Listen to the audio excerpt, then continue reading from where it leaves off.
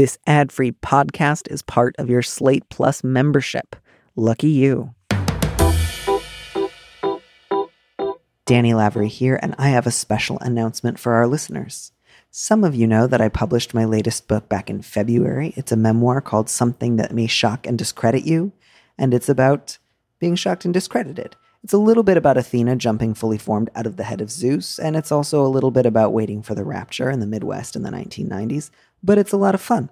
And today I wanted to let you know that for a limited time only, you can get a really good deal on the audiobook, which I also read. Go to slate.com/Danny. That's slate.com/Danny. Nice and simple for you. There's also a link in the show notes of this episode. The audiobook will cost you just $12.99, and that's $5 off the list price. You will be hard-pressed to find a better deal, at least when it comes to memoirs by transsexuals who work at Slate. After you complete your purchase, you'll be able to listen to the audiobook in your preferred podcast player. That's right, the one you're using right now. There's no special app to download and no subscription fees. And there's one more thing you should know. This audiobook sale is brought to you by Slate. That means your purchase not only supports me, it also helps the important journalism that you depend on. So that's a win-win. You save money and Slate makes money. If you've ever thought about reading my book or listening to me read it to you, there's never been a better time than now. This is a limited time promotion, so don't just sit there. Sit there and go to slate.com/Danny and buy my audiobook today. I'm sorry, I'm so tickled by just slate.com/Danny. One more time, that's slate.com/Danny.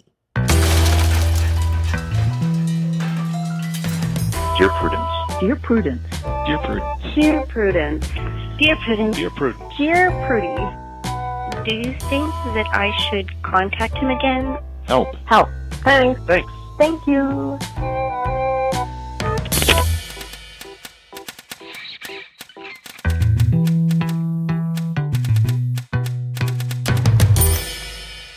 Hello and welcome back to the show. Once again, as always, I am your host, Dear Prudence, also known as Daniel M. Lavery. And with me in the studio this week is Charlie Markbrighter, an amateur Gossip Girl scholar, an editor at the New Inquiry, co-host of Art is Easy, Maud Prince at the Death Panel Discord, and a PhD student at the CUNY Graduate Center. Charlie, welcome to the show. Thank you so much, Danny. There were so many words in your bio that I wasn't 100% sure on how to pronounce that I ran them over with you beforehand. And the one that really threw me was CUNY, because I didn't know if you said it C-U-N-Y or if you said it CUNY, and I guessed. No, you did it right. You nailed it. Fantastic. Great job. Thank you. Thank you. That's all that I needed to hear. I'm feeling great. I'm doing great. I've been up since 6 and I'm recording this episode in my closet, and life is just exactly where it needs to be. How come you got up at 6 a.m. today? Because of a very small dog, Charlie. And so he can only go a couple of hours before he needs something from me. And he yells and yells to let me know that he needs things. He's like, Danny, Danny. That's exactly what he sounds like, actually. That's exactly the little voice in my head, which is just sort of like a Lord Windermere type character. Does he call you Danny or Daddy? Daniel, I want sweets, that kind of a thing. Oh, okay, got it. That's the vibe that I get from him. A little bit creepy, a little bit otherworldly, a little bit charming, a little bit like, am I listening with normal ears or has something happened to my ears? He's like a sexy fairy that's also a ghost. He's like, Daniel, will you drink some milk and then spit it into my mouth? I love you, Father. I love you. I'm going to think about that one while you read our first letter, and I will decide what and how I want to have as a response to that. Adopt me, Danny. Read the letter, Charlie. The subject is non-essential employment. Dear Prudence, a new store just opened on the same block as my apartment building. The store is currently recruiting for part-time cashiers, and I am thinking about submitting an application. This would be a second job for me. My partner and I are both very fortunate to have kept our full-time jobs and to be able to work from home for the foreseeable future. I am interested in applying as a cashier because I have almost $100K in student loan debt, and this could help me pay it down. I can currently afford the monthly minimum, but no more. I am reasonably confident that I am qualified for the position. I have lots of retail experience, but I know there's no guarantee that I will get hired. Before I apply, is it unethical for me to apply because I don't, in caps, need the job the way many people in our society currently do? What a world we live in where somebody who's already working full-time has $100,000 in student loan debt that they're barely able to keep up with and is thinking about applying for a part-time job, is worried about having too much privilege or is worried about being too well off. Yeah, exactly.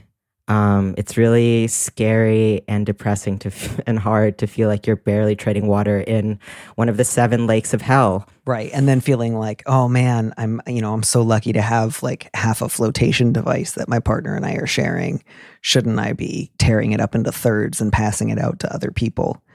Which is not the same thing as saying like, I think this person is overthinking it so much as I don't think that the rubric of ethics is or rather, like, if you wanted to apply ethics to the situation, putting yourself as the person with the most sort of heavy set of responsibilities is not the way to look at it, I think.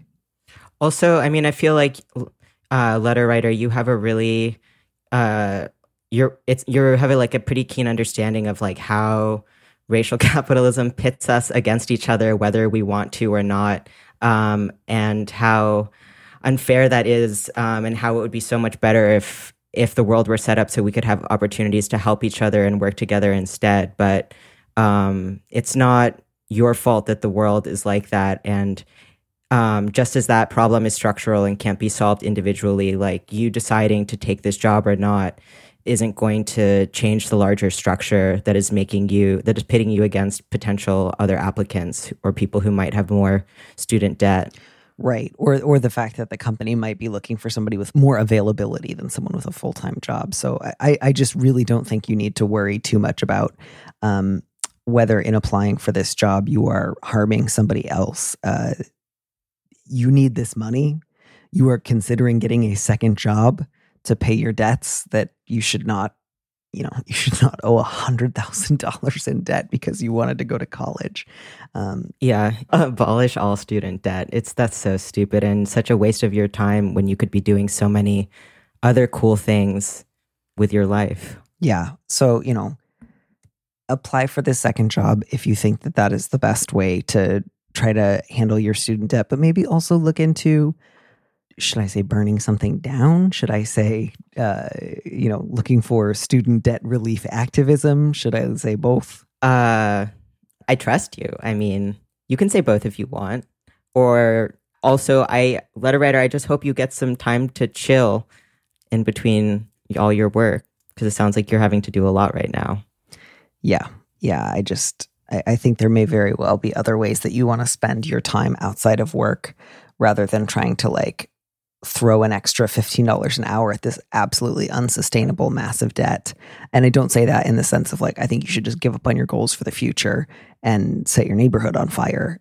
But I truly think that there might be better and less alienating uses of your spare time that don't feel like you're just throwing a few extra coins at this absolutely massive and unending project. And I want you to be able to at least consider looking for more sustainable ways to try to tackle the fact that you've been put in an impossible situation because you wanted to go to college.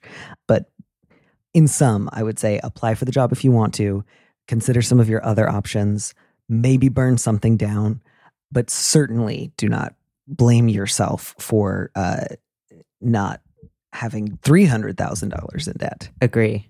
I think that's it. I think that's all I've got for this one. Just be way easier on yourself and way harder on your student loan company.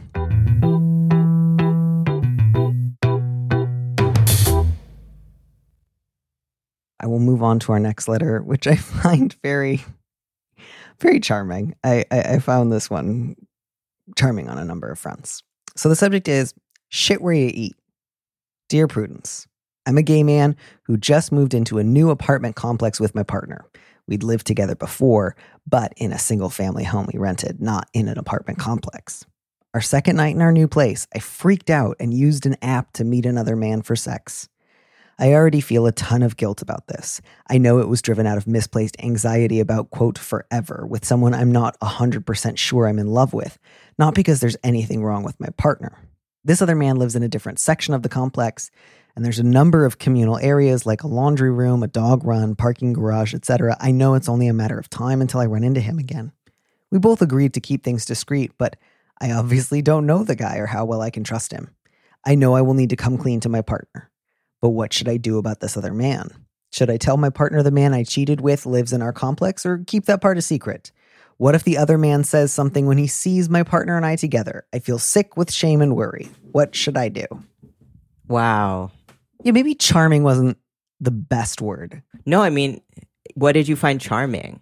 I think just that sort of sense of like, well, we moved in together, and the second night I found a guy who lives 3 blocks down from us, or like 3 doors down, and I had sex with him, and I've thought about it, and it's because I don't think I'm actually in love with my partner. And I'm probably going to have to tell him that, but do I have to tell him that the guy lives in our complex? Like, is that the most salient issue? Yeah, I wondered about that also. I feel like I wasn't totally sure. Does it seem like they are in like a monogamous relationship and this is cheating, or they maybe aren't? And the thing is that like maybe he just didn't tell his partner. I feel like I wasn't totally sure what the setup was. Yeah, I mean, obviously, I don't always want to make assumptions about people's arrangements, but I feel like if they had had a non-monogamous arrangement or understanding of some kind, the letter writer would definitely have included that information here, because that would have been hugely relevant. So my guess is it might not necessarily register the exact same way if this were like a heterosexual married couple in 1950. But yes, this is cheating. They both understand it to be cheating. The partner would be, at the very least, bummed out, upset, so on. So yeah, to me, obviously, the super crucial part is you're not 100% sure you're in love with your partner. Only you, letter writer, know just how much of your day that takes up, like, time and energy from. And only you know just how far you might be from, like, I really love him and I'm mostly happy. I'm just a little worried about this kind of like automated forever track we seem to have gotten ourselves on. Or like, I actually, he's nice, but man, I don't want to be living with him 2 years from now. Like somewhere in between those two things is wherever you are. And depending on where you are within that spectrum would make a big difference to the kind of advice I would want to give this person. Yeah, exactly. It's not clear if this is the like, this is kind of bad, but I want to like stick it out for another year or so for like whatever, like different material or emotional reasons, or it's like, oh, I don't want to just do like the marriage thing, or it's like, oh, I actually really care about this person and I'm not sure whether I want to be with them or not, and that's something that I really need to figure out for myself right now. Right. And the whole like, I feel terrible, like I get all of that, but again, I don't know if it's like I feel terrible that we don't seem to want the same things out of a relationship, or I feel terrible because I do ultimately want a monogamous partnership, just not maybe with this guy, or I feel terrible because this really drives home the fact that I do want to be able to hook up with other people once in a while, and I don't know how to say that to my partner because he really doesn't want it. Like, oh yeah, that could totally be it also. Yeah. So, I mean, obviously, like, this guy knows he wants to tell his partner. He already has some idea of how he wants to frame it, which is, I want to tell you that I hooked up with somebody else. It happened pretty quickly after we moved in together. It has to do with the fact that I'm really anxious about the nature of our commitment. I feel worried about saying that to you because I know it will hurt you. And so there's no way to like pretty up that part, but I think it's just good to name. And I think you should be honest. Not to open with like, okay, honey, I fucked another guy and I did it because I'm actually not super sure I'm in love with you. Like, there are still ways to be tactful about even very painful or difficult news. But and he may or may not live in our complex. I will or will not disclose that to you. Yeah, so I guess I would say before you make that decision, it's probably time to figure out how much do you think you want to stay in this relationship, and how much of that might come from the fact that you just signed a lease together versus I actually want to make it work, because those are two very different questions. Like, you can always find somebody else to take your name on the lease, So if you're really not into it, but you're just like, oh, I should probably give it another year because we just signed something together, like that's probably a sign that you need to have a bigger talk. And like, I get it. Moving sucks, especially during COVID. And I'm sure you're exhausted from doing all that. But I don't know. I feel corny being like, but you can do it. But you can. Yeah. Yeah. And it's just like, now is really not the time to try to stick out a living situation that God. you don't feel pretty good about if you have the resources to get out. You know what I mean? Like a lot of people are stuck in situations that are, pretty rough and they have to make the best of it. But, this guy doesn't mention like, I'd have nowhere else to go. There'd be no one else I could get to take over the lease. My life would fall apart. Like, yeah. Whatever it is, like, even if it was just like, I got cold feet, but I do want to work this out. Or I got cold feet and made me realize I don't want to be with this guy. Whatever it is, as you say, tell him. Whether or not to share with him the fact that this guy lives near you, I think probably depends on how much you want to try to make this work. Like, if you guys have this conversation and then you break up and you're planning to move out anyways, I think it would be information that would only hurt him and he could not do a lot with. But if you two wanted to talk this out and it was hard, but you decided to try to make it work, I think he might have some reason to want to know just so he can be more mad at you or something. Yeah, I agree with you. But yeah, I like, this isn't, what was that movie with Glenn Close? Why am I asking you? You never know what movies I'm talking about. Fatal Attraction. Sorry, I didn't mean to neg you in the middle of this conversation, but this isn't like Fatal Attraction. This guy's not looking to like make your life diabolically complicated. Like, I don't think he's going to come up to you guys in the laundry room and be like, hey, how are you? You look like me maybe just had a fight. Is it because you and I hooked up here last month? Like, yeah, he's like, baby, remember when I opened the washing machine and I put you in it and then I turned the water on and it was like a cool little jacuzzi moment for us? Yeah. That's absolutely what extra relational sex usually ends up looking like. Don't they do that in Fatal Attraction with Glenn Close? I think she boils the rabbit. That's the closest I remember to anybody like turning on a washing machine and getting involved. But yeah, I mean, just I think the most important thing that you need to tell your partners that you cheated on him and that you're not 100% sure about this relationship. Not like you can worry about the details later once you figure out whether or not you two are breaking up. Because if you're breaking up, like, all you have to say is like, it was some guy we met on the apps. I don't know much about him. Don't give someone a terrible parting gift that's just like, feel bad living here.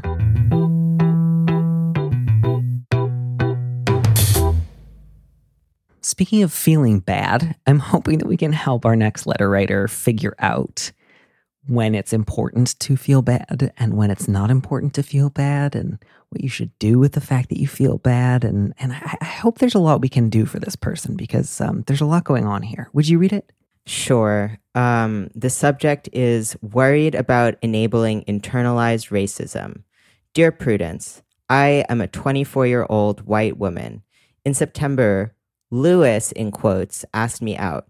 He's a black man. I had a great time and we've kept in touch through text since then, though due to various scheduling issues and the pandemic, we haven't been able to go on a second date yet. I haven't dated anyone since I was 16, but I really, really like him and I think the feeling's mutual.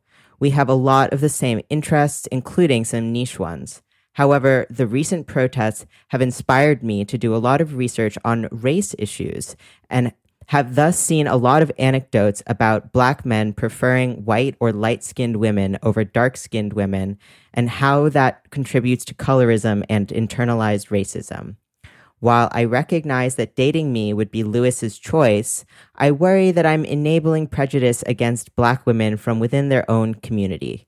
I haven't felt this way about anyone in a long time, but I'm worried that at best, I'll cause him to be judged poorly by his own community, and at worst, I'll be enabling internalized racism. I'm autistic, so I fear that if I did cause him problems, I wouldn't notice until it was too late. Should I ask him to be friends, even though that's not really what I want? Am I just worrying over nothing? Please help! ! So I want to try to take this through point by point. if nothing else, I want the letter writer to be able to feel like this is not an urgent decision that has to be made. Again, I don't want to make too many assumptions, but like this is a guy you've been out with once in a year, and it was a year ago. So I wonder if a second date is even on the horizon. Do you think that that's a little bit unfair? Like they are clearly talking a lot, but I feel like even with coronavirus, if between September and March, they didn't find a time to go on a second date, this may have already fizzled out into a friendship long ago. Yeah, I mean, at the very least, we don't know for sure how Lewis feels. It's not like he said, yes, I like you. It's just that we know that the letter writer thinks that the feeling is mutual. Yeah. Yeah. So I think in terms of your individual relationship with Lewis, the fact that it's been a year now that you haven't been able to go on a second date, and it sounds like you haven't actually had a follow-up conversation about ever going on a second date, I think that's much more relevant here. And again, I don't say that to be like rude or like to be harsh with you. I just think it's pretty unusual at this point to have let a year go by after a first date without having a single conversation about a second date, and then to just have a second date. I think you may already be in just friends territory. I mean, unless Lewis is like being like, I'm really not wanting to hook up with people right now because of COVID. It's just not something I feel comfortable with. Like if he had said that to you explicitly, then maybe I'd be like, oh, maybe he's just waiting to date until COVID ends. But doesn't seem to be something he's told you, at least from this note. Right. And again, that's certainly not to say like, because it's been a year, there's no chance that he wants to go out with you again. And you should just assume you're only friends and not even ask. I just mean like, it's been a year. You've been giving this a lot of thought. You've been doing a lot of research and coming to a variety of conclusions, some of which I think are not necessary or apparent, but you haven't, it sounds like, actually said to Lewis, I had a really great time on that date. I would really love for us to go on a second date. Do you want to go on a second date? If so, are you comfortable with such a date being in person? And if not, like have a define the relationship conversation. You've known this guy at least a year. Yeah. It's not too soon. Do we want to, now that we've kind of addressed that part, do we want to get to the assumptions that the letter writer has kind of arrived at, or the conclusions that she has arrived at based on her, I don't know what sort of research she has been doing about colorism, but do you have any thoughts there? Yeah, I mean, I guess I would say that if you did get in touch with Lewis and it did seem like he was like, oh my God, like it's so sad that we waited a year to go out on a second date because I really enjoyed the first one with you. Yeah, let's totally go on a second date. You rock. I think like as you say in your letter, dating you would be Lewis's choice. And like Lewis has been dealing with, anti-Blackness his whole life, and for sure has been dealing with it like longer than you have. So I feel like you would, if he did express interest, I feel like you'd have to kind of just like trust him and trust that probably like he has a better understanding of the way, colorism is operating. And also like he's an adult and like can consent to things and make his own decisions.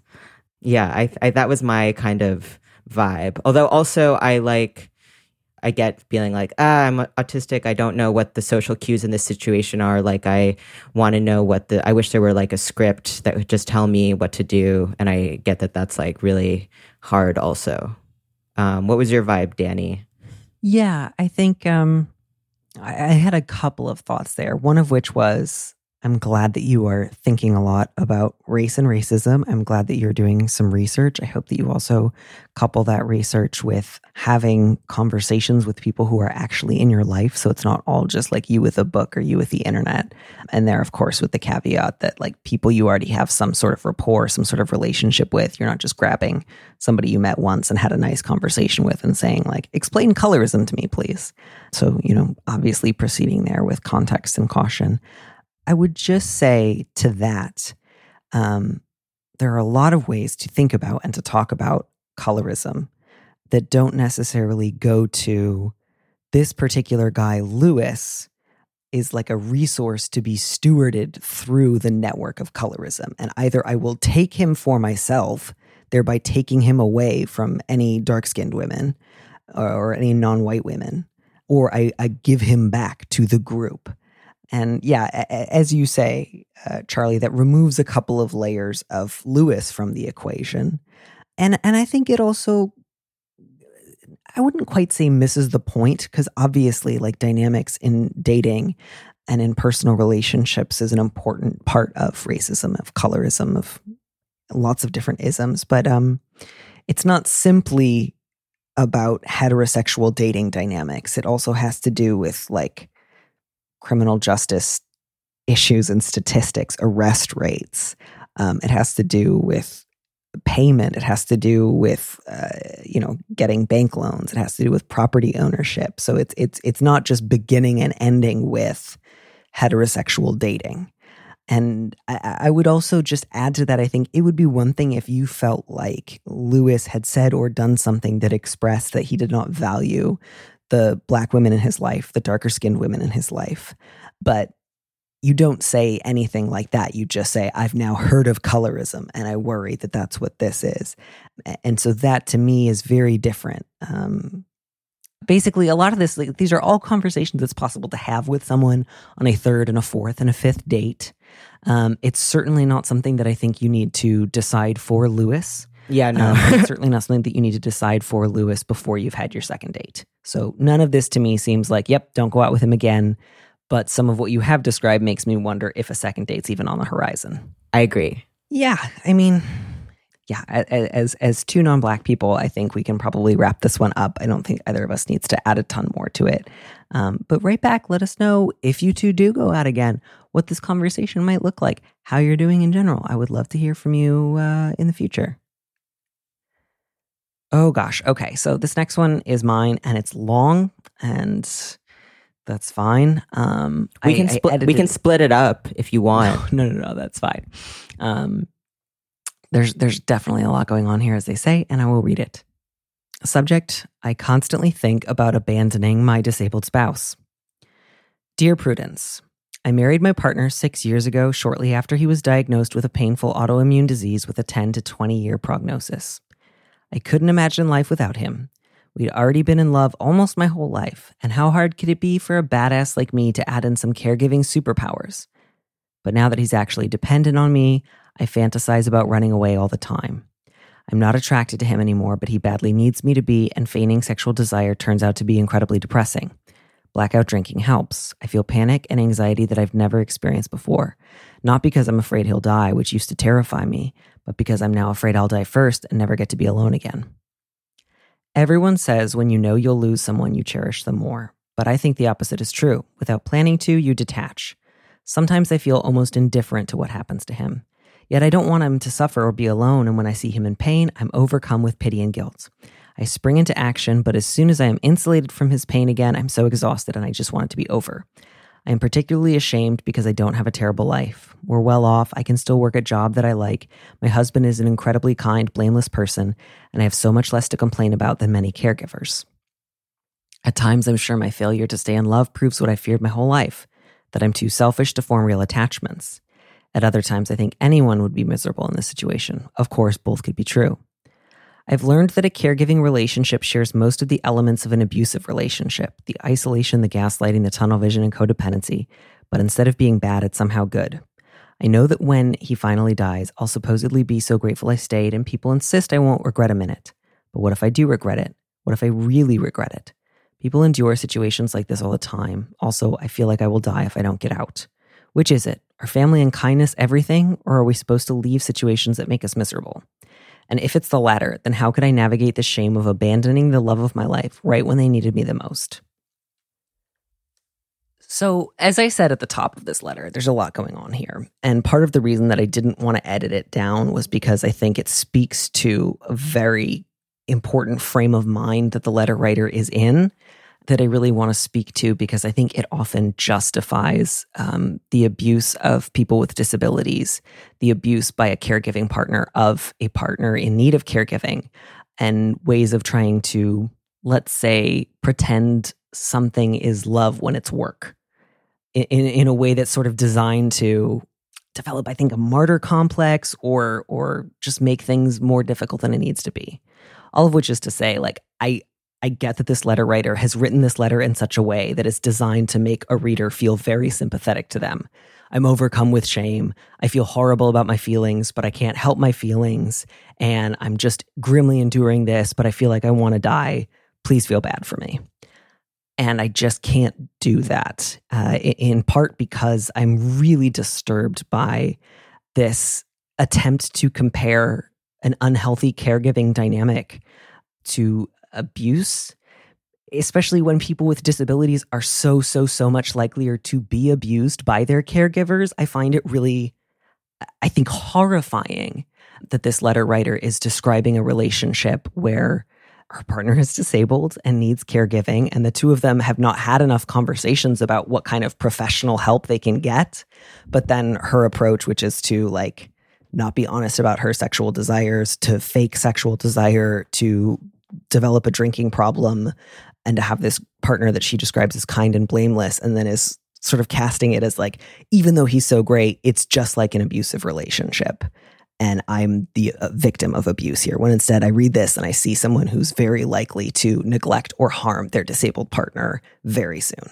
Yeah, I agree with that, Danny. I feel like, yeah, you're kind of playing into a lot of really dangerous tropes that people use to perpetuate ableism, such as that like disabled people are inherently a burden, and but also that they're like innocent children who can do no wrong, and like it's not their fault. And that in Death Panel, we've been doing a reading group of this book called Decarcerating Disability by Liat Ben Moshe, which talks about sort of like some of the links between disability justice and the prison industrial complex. And one of the things that she talks about is sort of how this figure of the disabled person as a sort of innocent child, how like the flip side of that is the criminal who's like inherently evil and can be blamed for anything, versus the innocent child who can be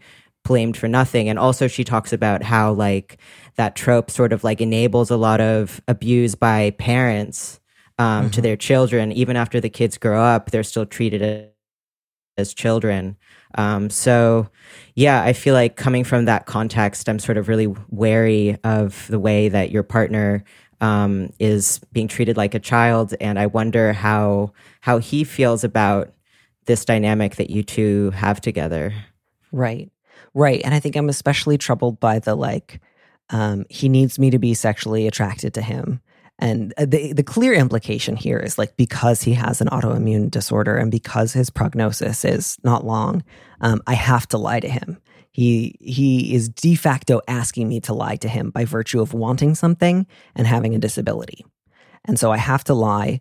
That lie feels unbearable. The only way I can deal with that lie is by drinking until I black out. This is the way things have to be. Again, that like is attempting to normalize an incredibly dangerous situation where your husband is with his caregiver and his caregiver is blackout drunk. And that puts him at real danger and at real risk. And you need to not do that. So part of what I think needs to happen right away is you two need to start talking to his medical team. You say you have resources. You say you still work. All of that is great. You need to be looking for home health aides. You need to be looking for like consumer-directed personal assistance programs that can send somebody out to the house. You need to be getting people whose job it is to provide care instead of framing it as this thing I do 24/7 because I love my husband until I want to die. Yeah, exactly. I mean, obviously, you shouldn't be in a situation where you are being made to feel like you bear the full burden for his care. I mean, obviously, we should have healthcare provided as for everyone, and his care should be fully communal and not on you. And I agree. Like, I don't in any way blame the letter writer for the fact that like what sounds like close to 24/7 care is draining to provide on top of a job. Like, that is not something I'm holding you responsible for, letter writer. That part makes a great deal of sense to me. The fact that you feel unable to continue doing this work makes sense to me. Like, that is not something that I want you to feel guilty about. The other stuff, I want you to be aware of how it plays into common ableist tropes that result in the abuse and often premature death of disabled people. But again, you didn't invent that. You are not solely responsible for it. There are ways that you can get the help that you need so that you can also look after yourself and spend some part of your day that is not just caregiving for your partner or going to work. You need those things too. It's good for you and it's good for your partner. Yeah, I mean, I feel like when someone is with you and you can tell that they don't want to be, it makes you feel so bad. I mean, it's like you think your partner doesn't notice that before you guys bone, you have to get wasted. I'm sure your partner sees and it makes them feel really sad. And I mean, maybe it does and maybe it doesn't. I don't want to get really. Oh yeah, I shouldn't assume. I don't want to get like caught up in like it's bad because he notices and it makes him feel bad. Like, yeah, of course, feigning sexual desire turns out to be incredibly depressing. Of course it does. It is incredibly depressing, and I want you to stop doing it. And that's a place where I don't want to be as harsh with you. You need to be able to be honest with your partner. And again, that doesn't mean coming in at maximum brutality because you're so tired. But it does mean saying, like, we need to have a really serious conversation about reformatting your caregiving schedule. And also, I just cannot have sex right now. I am exhausted. I am not into it. I've been trying to force myself to get into it, and that has been devastating for me personally, and it's been affecting my own health, and I need to stop. And maybe your husband will be very sad when he hears that, and I'm very sorry. But you know what the alternative is, which is blackout drinking and feeling miserable, and that's worse. This is pain that adults can handle, even though it's difficult and sometimes agonizing. He can handle this. And if he needs support in handling it, he needs to be turning to other people. I don't want to be too hard on either of you because I also want to acknowledge you're in a difficult situation. But like, if you went into this saying like, we're just in love, he has this new prognosis, I'll just become a full-time caregiver, no worries. We don't need further advice. We don't need a community of people who have disabilities, who have lived with this disease before. We don't need, to talk about end-of-life care or at what point we might not be able to live together and independently. Like, these are conversations you have to have. You have to have them. Love is not a substitute for these conversations. Love is not a substitution for paying someone for work. Love doesn't mean that you are good at suddenly being on the clock 24 hours a day. Of course you feel all these things right now. There's a lot that can be done about it. That doesn't necessarily mean that you two are going to stay married. And sorry, I say like, of course you feel frustrated and burned out. Not, of course you also like have set up a number of ideas and beliefs about disability. That part I don't want to say is like unquestionable, but like the fact that this situation is not working is not a surprise and should not be a surprise. Please don't compare it to an abusive relationship again, especially because your husband is not abusing you. Truly, to me, it sounds like this person is not in contact with a lot of people who actually either work or live with a disability. Like, people are always saying like, I won't regret a single minute. Who the fuck are these people? Like, who are these people who are telling this to you, and how involved are they in the day-to-day of your life? I don't think that they know your situation. I don't really care about what regrets you may or may not end up happening. I'm not interested in setting up a regret-free life for you. I'm interested in finding a way for you and your partner to figure out if you can continue to be in a relationship together where both of you gets your needs met. And if you can't, how do you separate amicably? And if not amicably, at least in such a way that he can get the care he needs from other people. Yeah, I agree with that. Because otherwise, like, if you continue to proceed, like, your only two options are take care of my husband, do everything that he needs, give him everything that I think that he wants without mentioning any of my own needs, because to do otherwise would be a great shame, or run away in the middle of the night. It's not going to work out. Neither of those are going to feel good. You're not going to do well. Your husband's not going to do well. Like, you need to start talking to people who can give your husband the medical help and attention that he needs. And you also need to find support groups, both for your husband and for yourself, for people who are actually living with this disability and who do not necessarily frame it as, he's just becoming a bigger and bigger burden. Poor me. I do feel sympathy for you, but I also feel great fear of the direction that your self-pity will go in and what it will do to your husband's humanity as a disabled person. Also, I feel like during this conversation, I've been getting freaked out. Like, oh my God, like, what if something happened and like, something, the result could be scary. So I hope you guys are able to communicate honestly about it soon. Yeah. Like, you can stop having sex with your husband right now. You are allowed to stop having sex. And I don't know if that'll be for a year or forever or either one, but just like, oh my God, you have the right to say that I've been miserable having sex under these conditions. I don't know what's going to need to change for that to look different. So right now I just need to say, I can't have sex with you right now. And that's going to be the rule going forward. You can do that today. You don't, I also want you to be sharing this with other people. I also want you to be looking for support. I also want you to be talking to the medical staff. I also want you to be like looking up readings that have to do with like disability justice and disabled history. And to that extent, like I just off the top of my head, there's rootedinrights.org. And then there's also something else that I recently clicked out of. You can feel free to edit this out if it comes off as a plug, which is not what I intend at all. But the Death Panel is a podcast that is a lot about health justice through a disability framework. So I would recommend them as a resource on disability justice if that's something that you would be interested in listening to in a podcast format. Yeah. Yeah. Anything that puts, I think, people with disabilities first. That does not say like caregivers, partners, friends, relatives are unimportant or meaningless, but that do not center them as either like, long-suffering saints or victims of somebody else's disability. I think that's the thing you really, really need to steer clear of right now. A martyr complex always hurts both people involved, Danny, I would say. Yeah, it does. And I get that that's what you wanted. You wanted us to feel really bad for you and say like, no, gosh, of course you're suffering so much. Your suffering has finally trumped your husband's suffering. And everyone knows that in a marriage, whoever's suffering the most just gets what they want and the other person has to do it. And it's just like, look at where that idea has gotten you. Let go of that idea. It's a bad idea. It's not serving you well. It's not serving your husband well. I don't think you would recommend it to friends.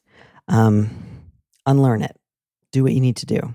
I'm just imagining everyone, all these people, and they're in this like go-kart race or something, and it's called like the suffering race. And it's like, who can do the most suffering? Like on your marks, get set, go. And all the go-karts like speed off.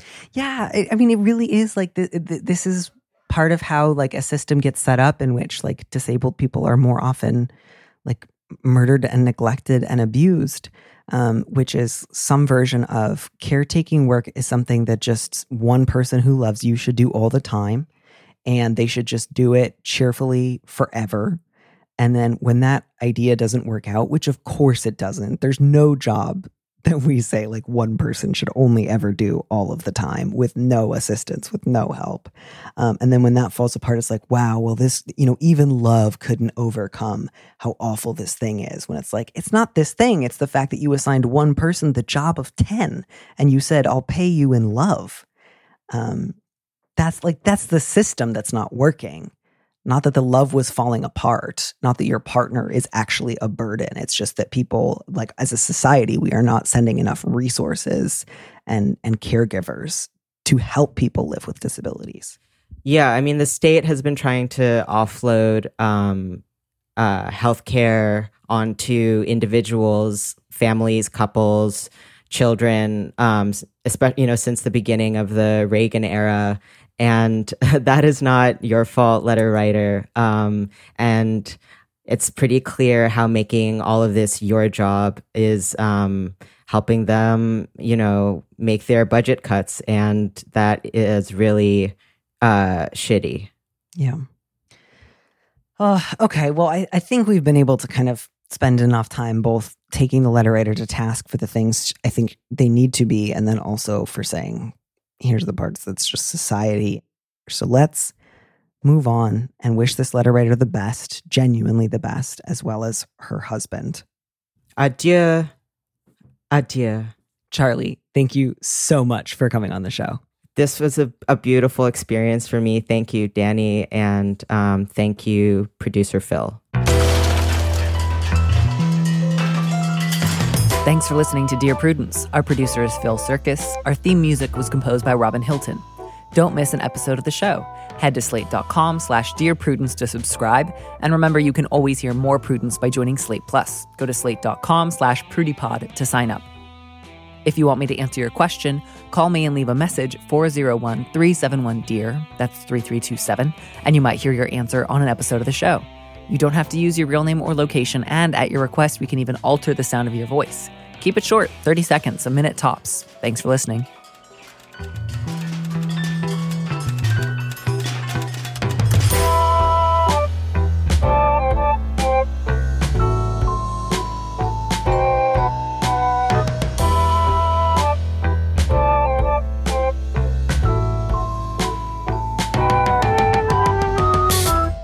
And here's a preview of our Slate Plus episode coming this Friday.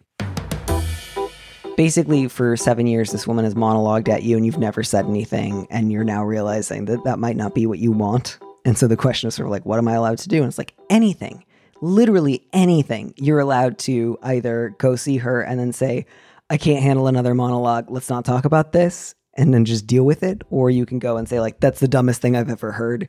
You sound totally unhinged. This is ridiculous, and then fight with your hairstylist, which is fine and will not kill you. I promise you, anyone who is like fortified emotionally enough to go around telling people at work about 5G conspiracies, like she can handle a little robust disagreement. She is not going to fall over. To listen to the rest of that conversation, join Slate Plus now at slate.com/PrudyPod.